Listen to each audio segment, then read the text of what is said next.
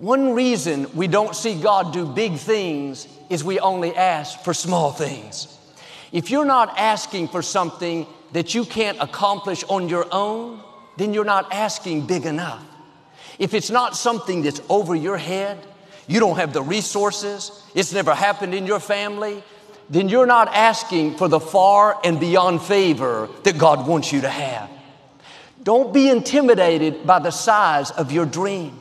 God is the one that put that in your heart. Those things He whispered to you in the night, you haven't told anyone about. Seems so unlikely.